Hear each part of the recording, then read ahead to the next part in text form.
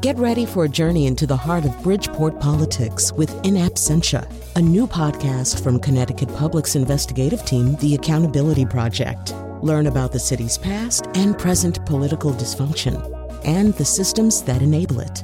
Tune in wherever you get your podcasts. Funding provided by Joe Zimmel and Valerie Friedman. This is Where We Live. I'm Lucy Nalpathanchel. This show is all about sense of place. We each place value on where we come from. Many of us seek out the stories of our relatives who at one time may have traveled from the known to the unknown. Their journeys have impacted where we grow up and the communities we now hold close. Today, Where We Live, we bring you the story of two Connecticut artists. The first is Mohammed Hafez, a Syrian-born architect who had few opportunities to know his homeland. He was raised mostly in Saudi Arabia before moving to the U.S.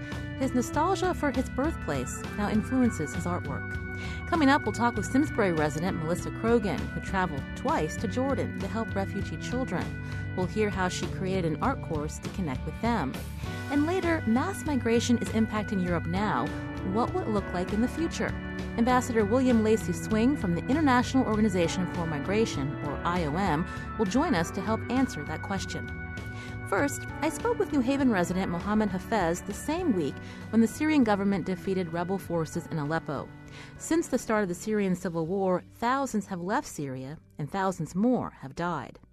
Born in Syria, Hafez creates sculpture portraits of Syrian cityscapes and street life. His work has evolved along with the devastating war in his home country.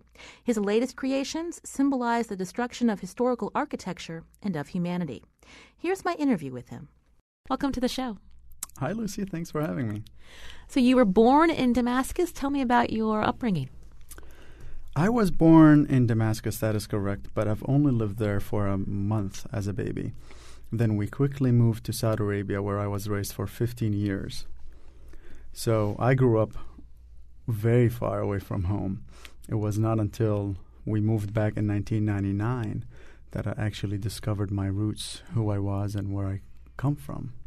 Tell me about, first, why your family moved to Saudi Arabia and what it was like to live there. I've actually talked to a man from Syria, and he gave me some of his observations while he was there, but I'm curious what it was like for you. That's an interesting question. My family faced forced migration 3 times in their history. My father is a physician that lived in and worked for 22 years in Germany. Decided to come back to Syria and rebuild his life and give back to the country. But that was early 80s, where the turmoil of some problems there was evident, and life, was very difficult. There were small clashes in a northern city called Hama that made its way to Damascus. And one day, clashes were so intensified that there was a bombing in my older siblings' school. And that's when he decided that, okay, this was a bad idea moving back, and whatever it takes, I need to go find another future. So they've moved to Saudi Arabia and obtained a job there as a physician. How big is your family? We are 4 siblings. I am number 3. So your father took his family to Saudi Arabia Sure. To ensure your safety. Mm-hmm. But growing up there, what was it like? It was good in the sense that we were surrounded and contained in a campus for doctors. I really did not experience the local community much. For 15 years, I would only leave that campus to school and back, or shopping or visits with my family. But I never left the compound, as they call it, on my own. The negative part is you always feel as a foreigner that doesn't belong there. You're surrounded by American and British doctors and other Arab nationalities that work there, but you don't know where you come from. In fact, where we were based in the largest military base outside of Riyadh. So we drove 100 kilometers each way every day to go to school. So you really were secluded. Oh, yes, extremely secluded. But it was very good thinking back at it now. in this new world that we live in, I had a blessed childhood. I really did. So you lived there for 15 years. What was it like to return to Damascus when your father retired? Well, I'll tell you, it was electrifying. It was the first time ever that I resonated with a place, that I felt that I belonged to this land, and this is the culture that I come from. It explained so many questions that I had about myself and my family and where I come from. Every day was a very unique experience.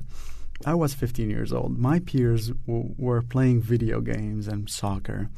I was the kid that would walk for hours the streets of old Damascus, studying the architectural details, the narrow doorways, the layers of paint on the walls that have been shipped off to expose something that maybe was painted 100 years ago. And I would sit in the corner and sketch all of these moments. I would sit in cafes and just listen to the conversations in loud voices, and somebody, standing on the balcony yelling at his neighbor downstairs. They're not fighting. They're asking each other about their daily life. They're not fighting, but the emotion there, the interaction is so intense, multiplied by 10 on so many levels, that it becomes an experience on its own.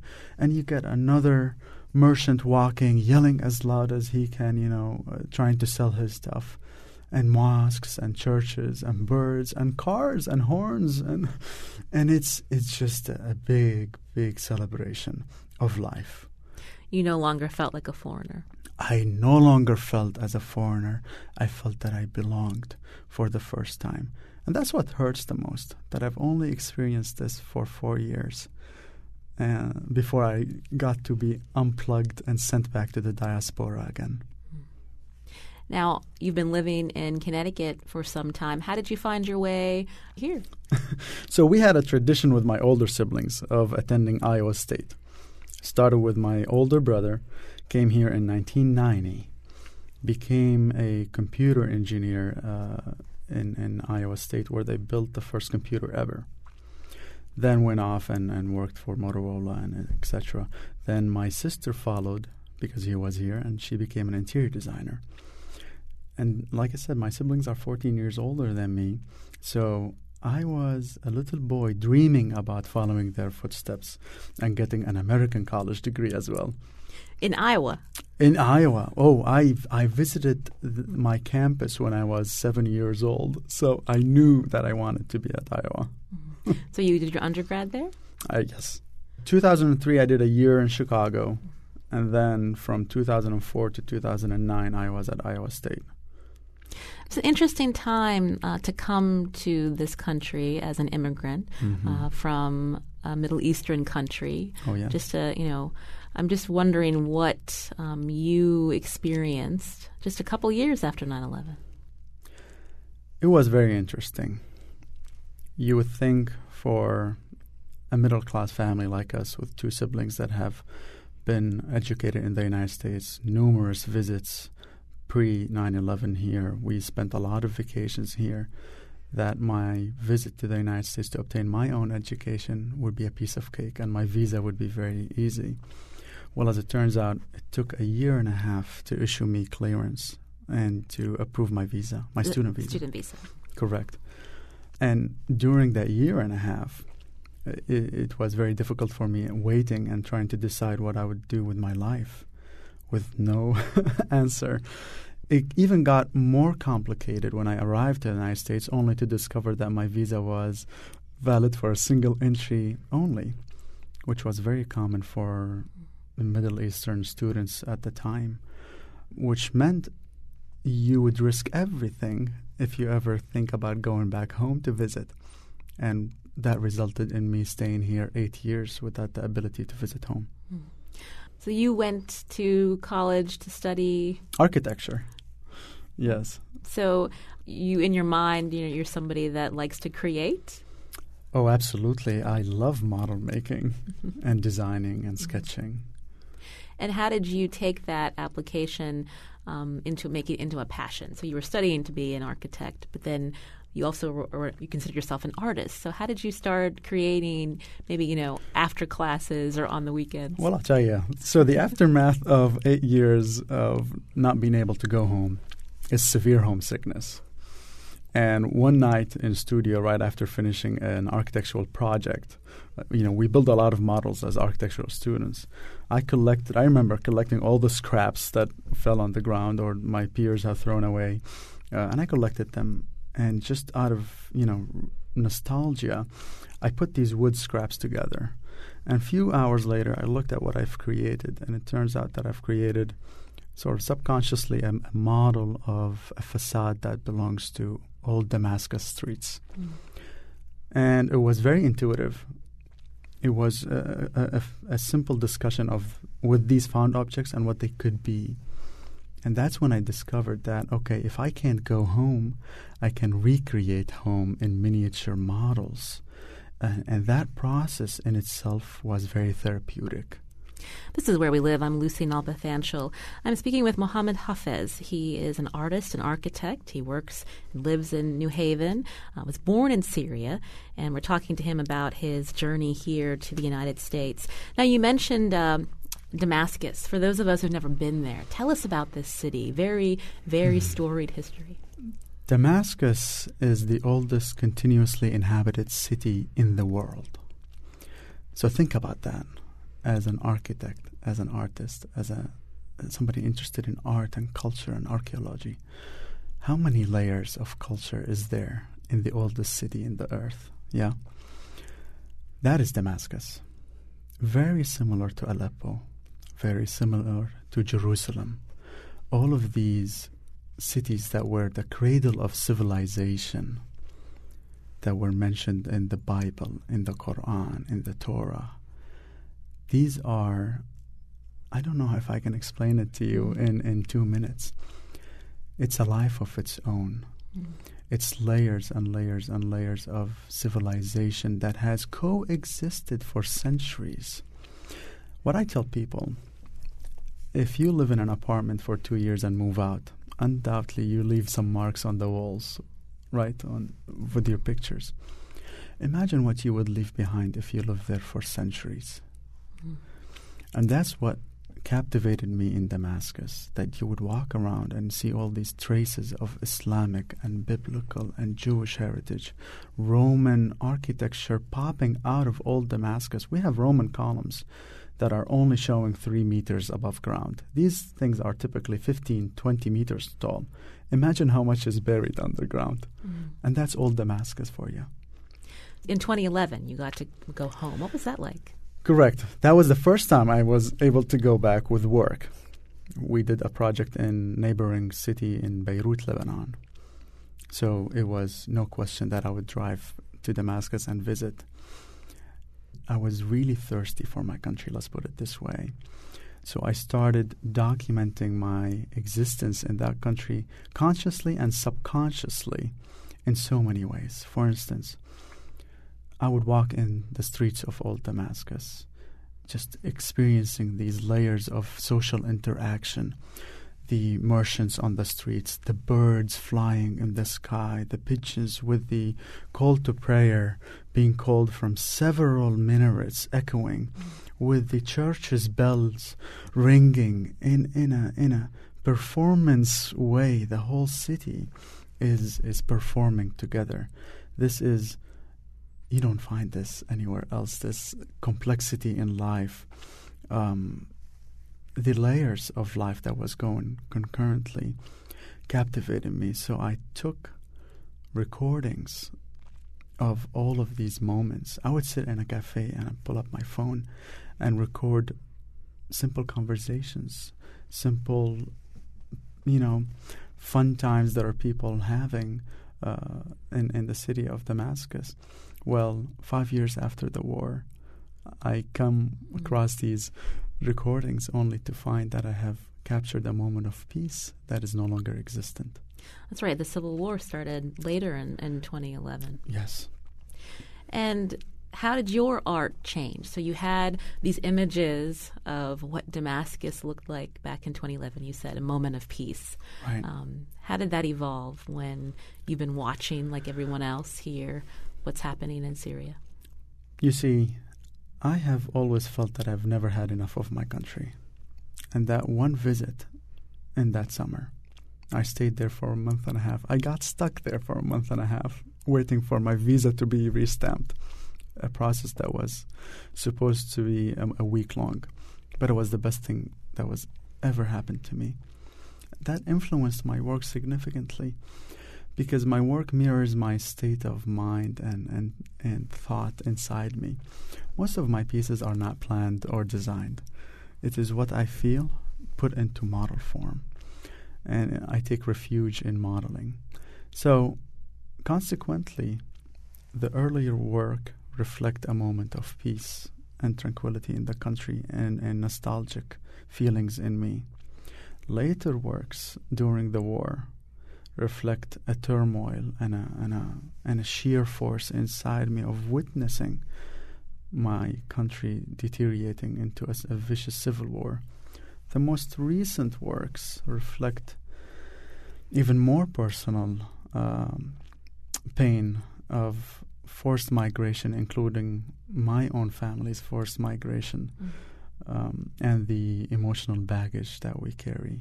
And that's what you see in my recent work. Because we're on the radio, try to describe one of your recent pieces for our listener. So, recently I've been very interested in the emotional baggage, in the Baggage series. All of us carry emotions in us. We come from something very personal to us. Most of us choose not to show it to the world, right? We carry on with our daily life. So there's a perception recently that refugees or forced migrants all come from impoverished backgrounds, uneducated backgrounds.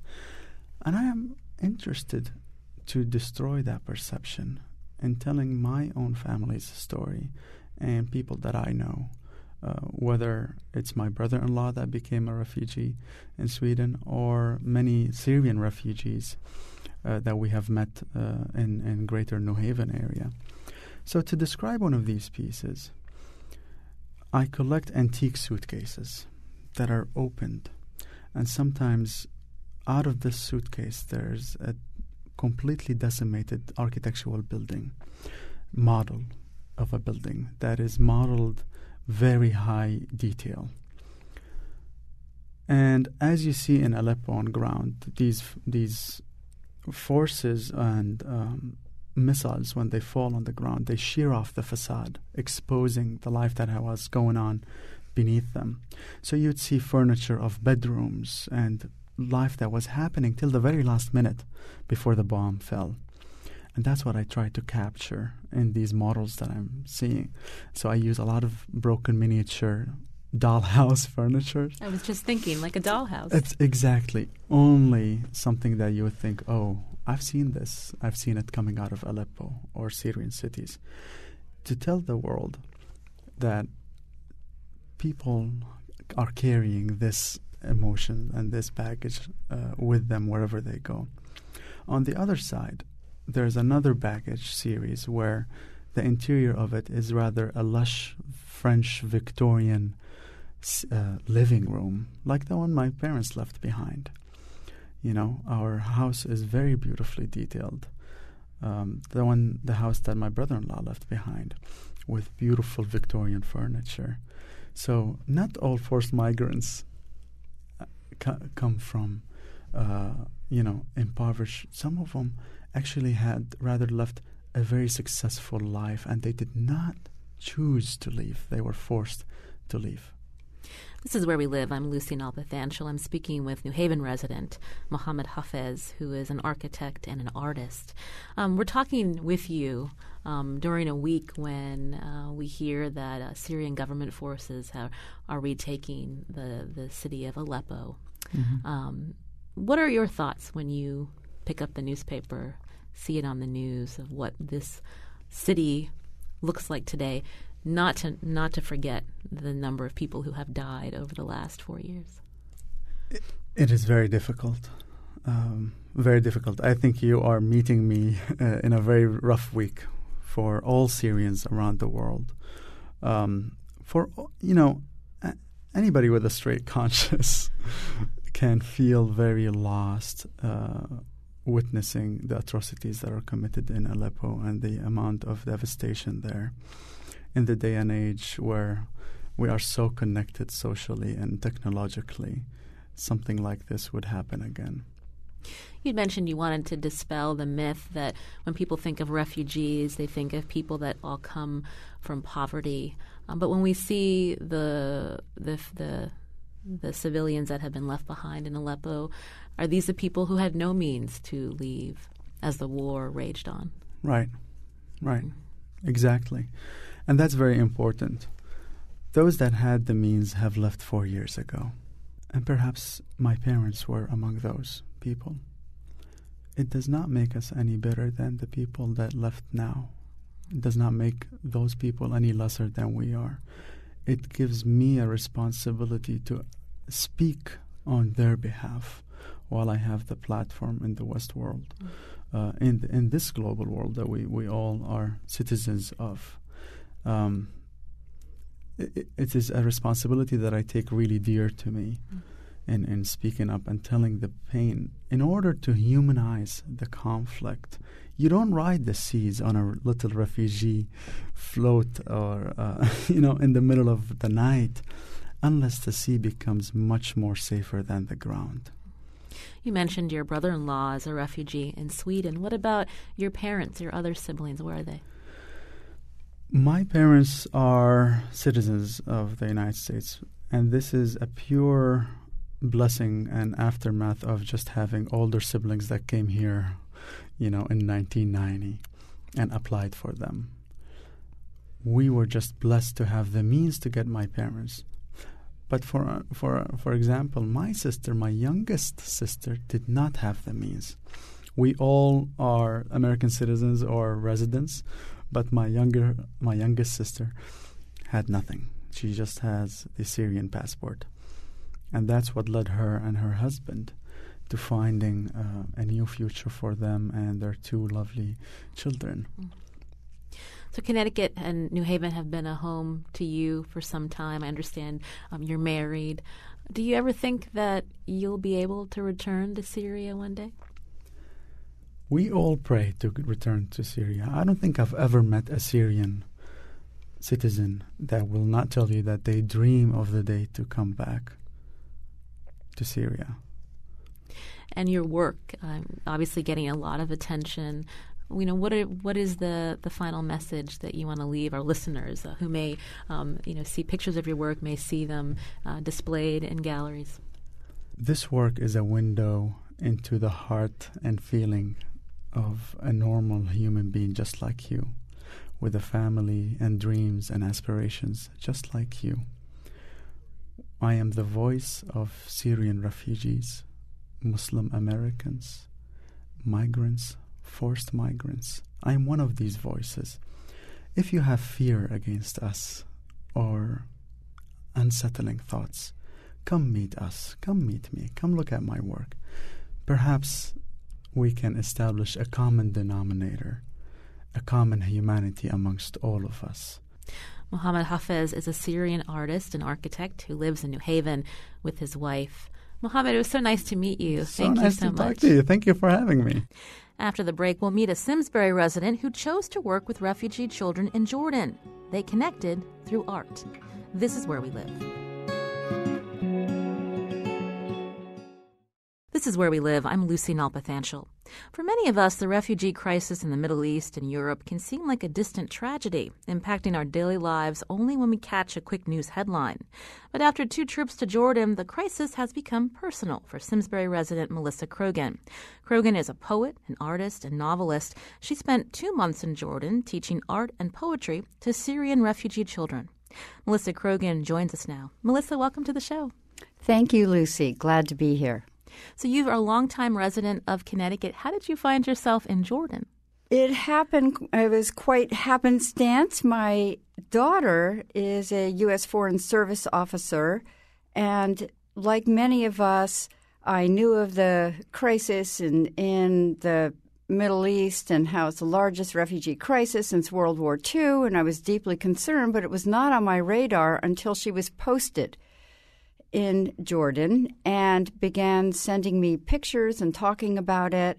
One photograph in particular really got under my skin. It was of children running along the border, which, Jordan borders Syria and the war there, and they were leaping up and down, looking hopeful, eager, and each one had their hand raised in a peace sign.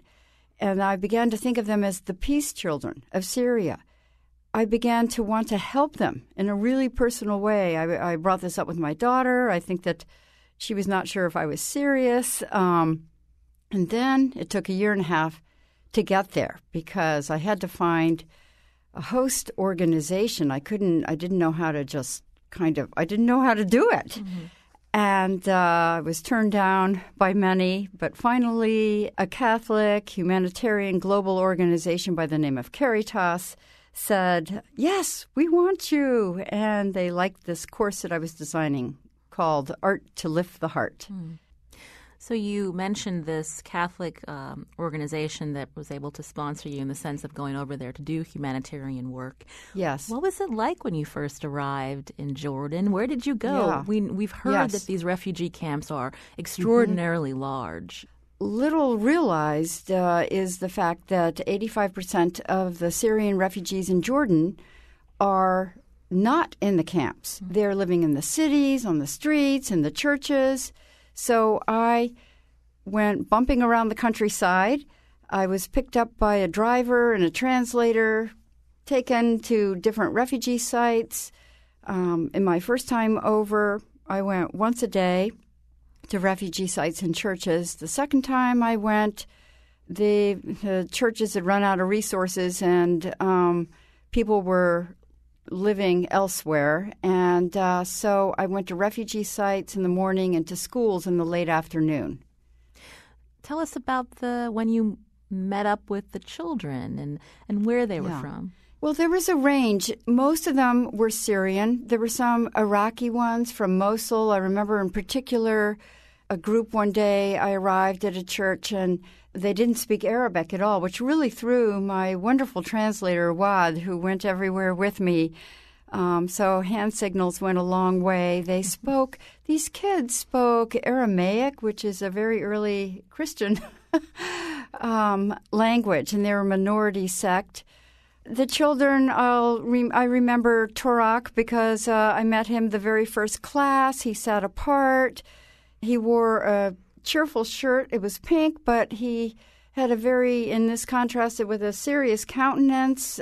He didn't engage in the coloring book activity, rolled his eyes, And then when I moved on to the inventive animal exercise, I heard the scraping and he was moving his chair forward and I gave him a pencil and he began to draw this fantastic creature with antenna and goggle eyes at the end that he said could see all the way to his homeland in Syria. And all the children gathered around him. He left the class abruptly. I always remember this. And I despaired for a moment. I felt let down. I failed as a teacher. As I said, it was my first time out.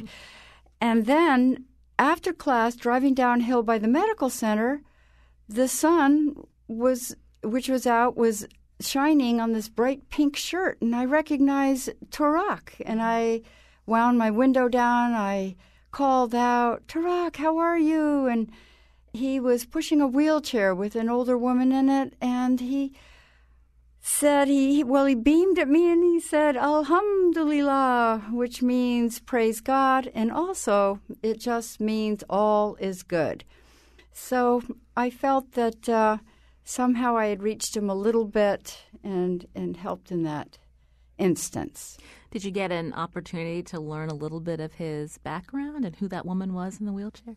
Yes, I learned that it was his mother, and very sadly, her legs had been blown off by ISIS. So he was caregiving. He was rushing to take care of her, as he did every day. Yes.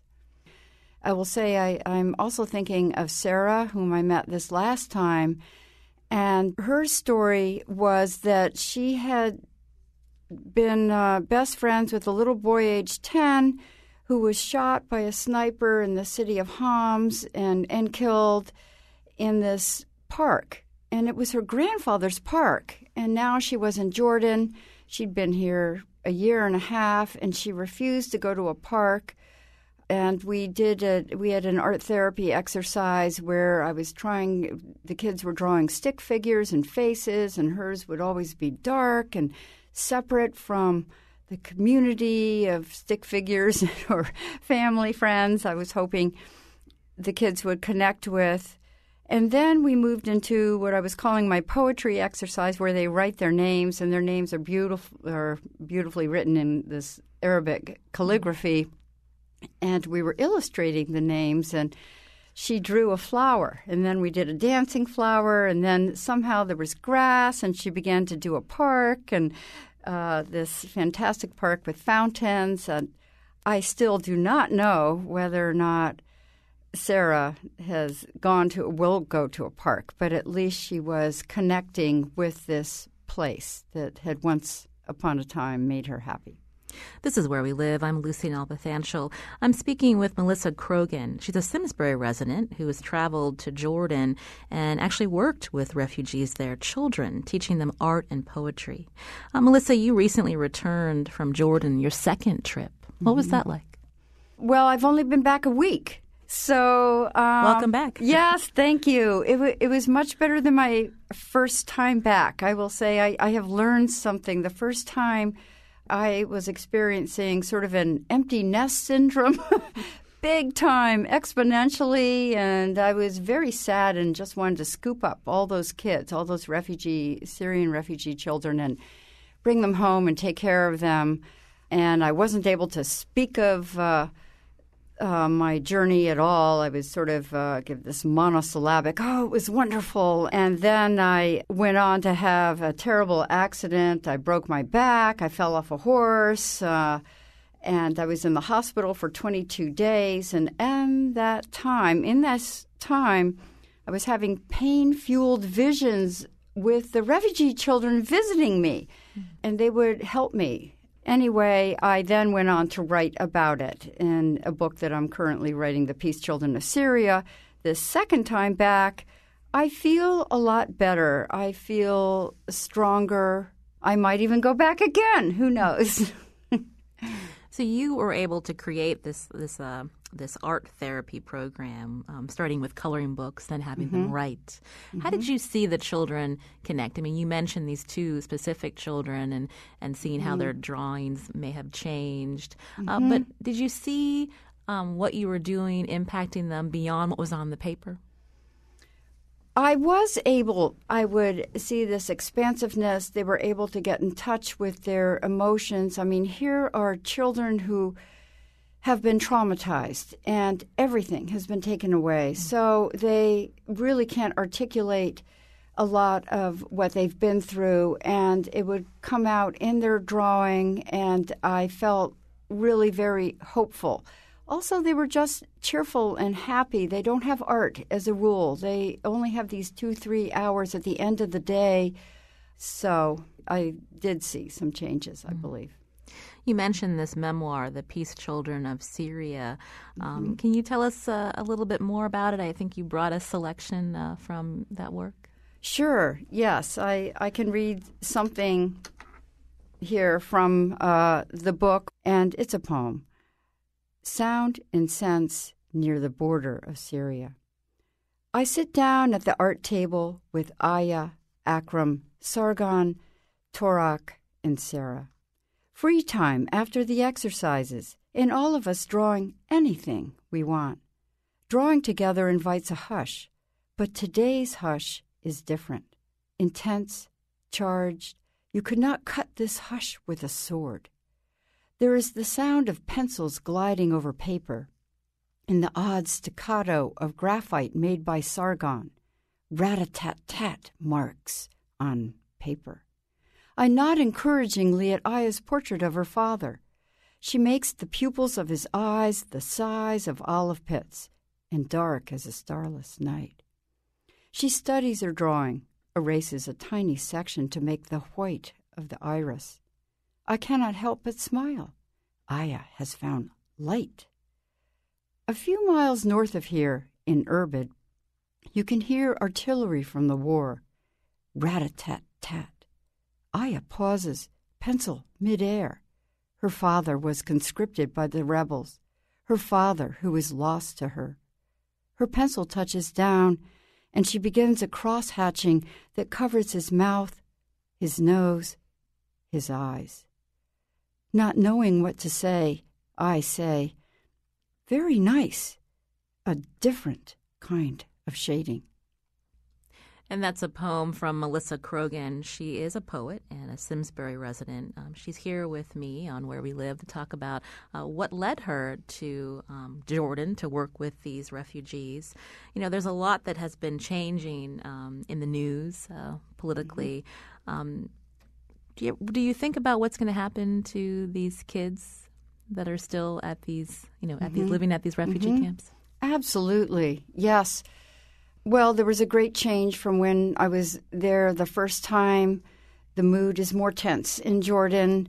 It's recognized among the Jordanians and the refugees alike that they are not going home, perhaps ever, because there's so much destruction that's wrought.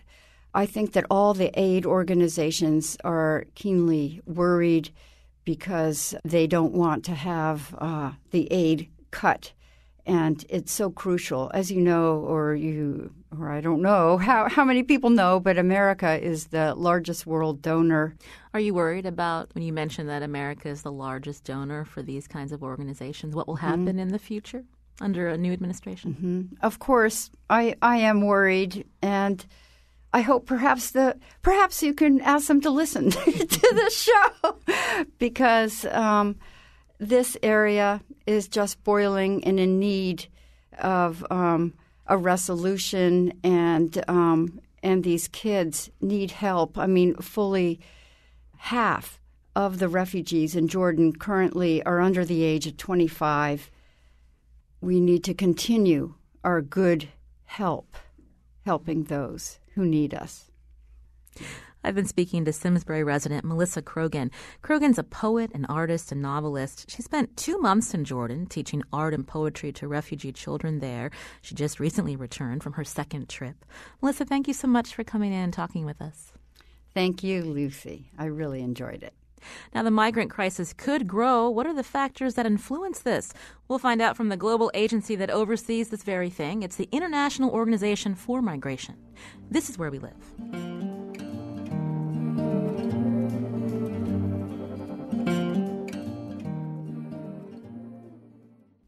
This is Where We Live. I'm Lucy Nalpathanchel. Coming up Thursday, power, politics, mafias. On the next Where We Live, we'll take a global look at organized crime with Dr. James Cockayne. His new book is called Hidden Power. That's Thursday. Now, today we've been talking about the refugee and migrant crisis from the perspective of 2 Connecticut artists. Now, we know war can lead to mass migration, but what are other factors that lead thousands to flee their homes? And how big of a problem will it be in the future? To help answer those questions, we're joined now by William Lacey Swing. He's Director General of the International Organization for Migration. He joins us by phone from Geneva. Ambassador Swing, welcome to the show. Thank you very much. We hear often in the news about thousands of migrants who have fled countries like Syria and traveled to Europe by sea. We know some of these people are then designated as refugees by the UN, and then many are still left and are considered migrants. Tell us the difference between these 2 designations. Well, our broad definition is that every refugee is a migrant, but not every migrant is a refugee. So we have many people, in other words, who are traveling and who are vulnerable, but who are not cannot claim the protection under the 1951 Refugee Convention. And these are the ones now that we are particularly concerned about, in addition to the refugees. And how does your organization help them? Well, we have, first place, we are a global organization. We have 10,000 people in nearly 500 places around the world. We help assisting those who are in difficult spots. We bring victims of trafficking We get them medical and psychosocial help. We take them back home. We try to prevent the trafficking and smuggling of people. We took 250,000 migrant workers home from Libya in 2011 with the fall of Gaddafi. We are working to help countries to improve their laws on migration. We work in many ways. We have 15, 16 consultative processes around the world that bring countries of origin and destination together. We're active globally in the Global Forum, trying to help people to understand better about human mobility and how one can prevent some of the deaths that are occurring along the ways and some of the suffering people are going through. Let's talk about the numbers. It's been reported that 2016 was the deadliest year for migrants and refugees since World War II. Can you give us a sense of how many people we're talking about here who've left their homes for whatever reason, and how many have died along the way? Well, this year, the numbers going to Europe are actually down somewhat, but the deaths are higher. We have 5,000 deaths as of the end of the year, and there are more since then, of course. We have 7,500 worldwide, counting the 5,000.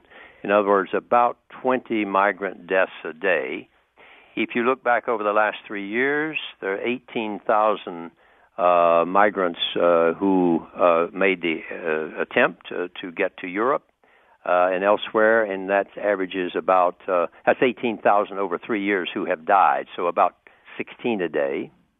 And of the 5,000 who died in the Mediterranean this year, that averages out to about 14 a day. Now, this is a figure that's very inaccurate. That's how many we know died. There could be many more who died in the Sahara Desert, or others whose bodies were never found in the Mediterranean. Could be twice that many.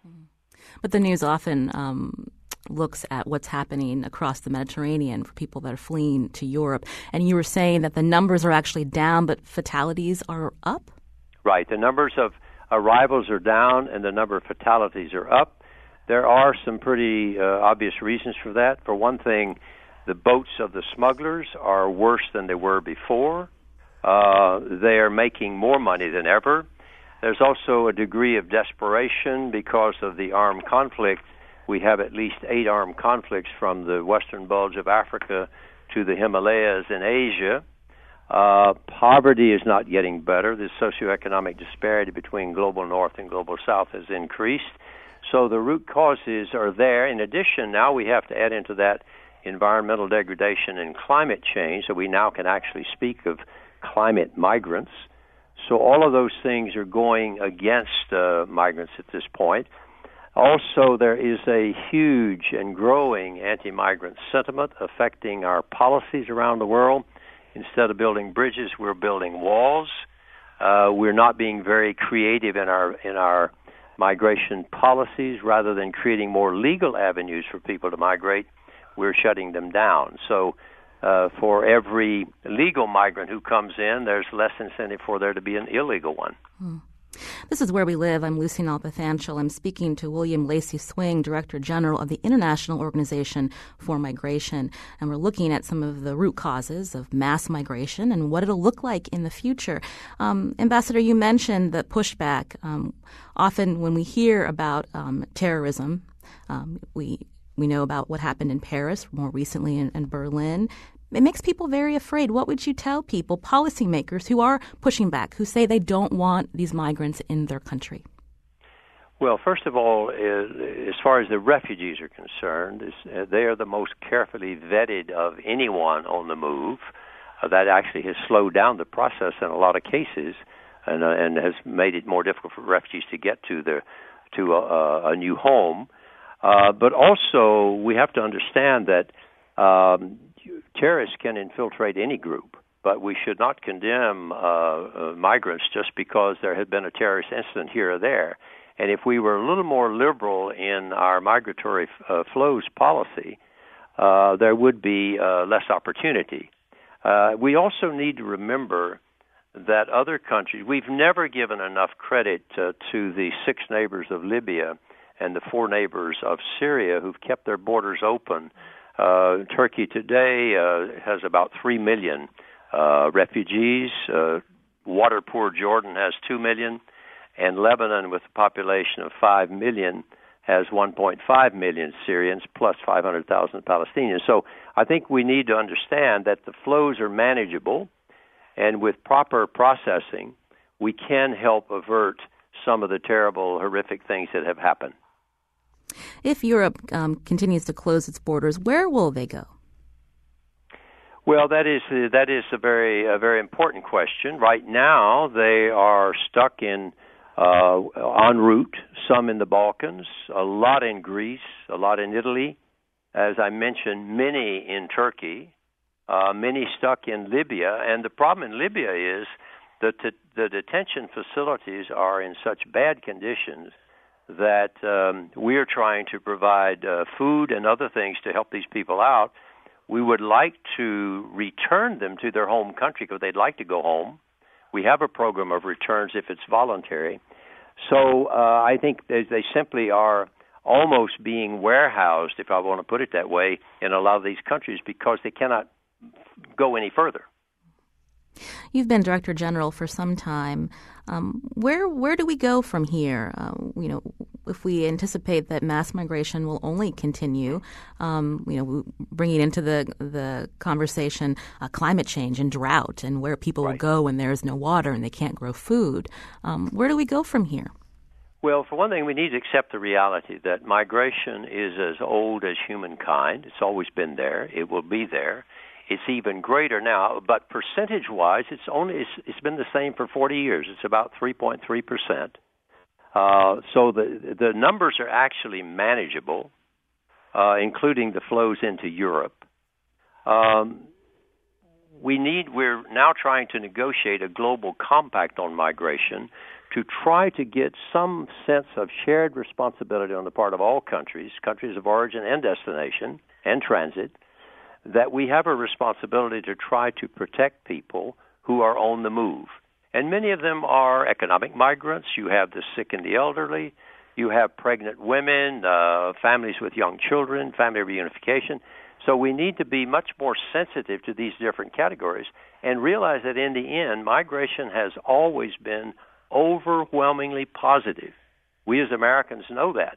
Our country was built on the backs of migrants and with their brains and talent, and that continues to be the case. So I think we just need to do an about-face and recognize this is not a problem to be solved. It is a human reality that we as responsible individuals have to learn to manage. And what about when we look at root causes, again, poverty, drought? I mean, what's being done globally to help to alleviate those causes so that people aren't fleeing? Well, you're absolutely right. And this is the thing. There are two aspects here. We must do better in preventing forced migration. Right now, 65 million forced migrants, about 23 million refugees, and about 42 million displaced persons. The 200 people we have inside Syria right now are doing nothing but supporting IDPs, internally displaced persons. So we have to do more to try to prevent conflicts. A number of these situations probably could have been prevented with some diplomacy at the beginning and some additional development aid. Once we have a conflict, we have to do much better also about solving them. Right now, there are, as far as I know, no viable negotiations or viable political processes that offer us any hope of solving any of these right now that I can think of. So both of those, you're quite right. These are the aspects we have to deal with, and we have to do more to try to create employment opportunities for youth in the global South, because otherwise they're going to have to migrate somewhere else, forced to migrate. I've been speaking with William Lacy Swing. He's Director General of the International Organization for Migration. He joined us today from his office in Geneva. Ambassador Swing, thank you for your time. Thank you very much. Our show is produced by Lydia Brown and Jeff Tyson. Our technical producer is Kyone Wolf. WNPR's executive producer is Katie Tolarski. Check out WNPR.org/where we live for more about the show. You can subscribe to our podcast. I'm Lucy Nalpathanchel. As always, thanks for listening.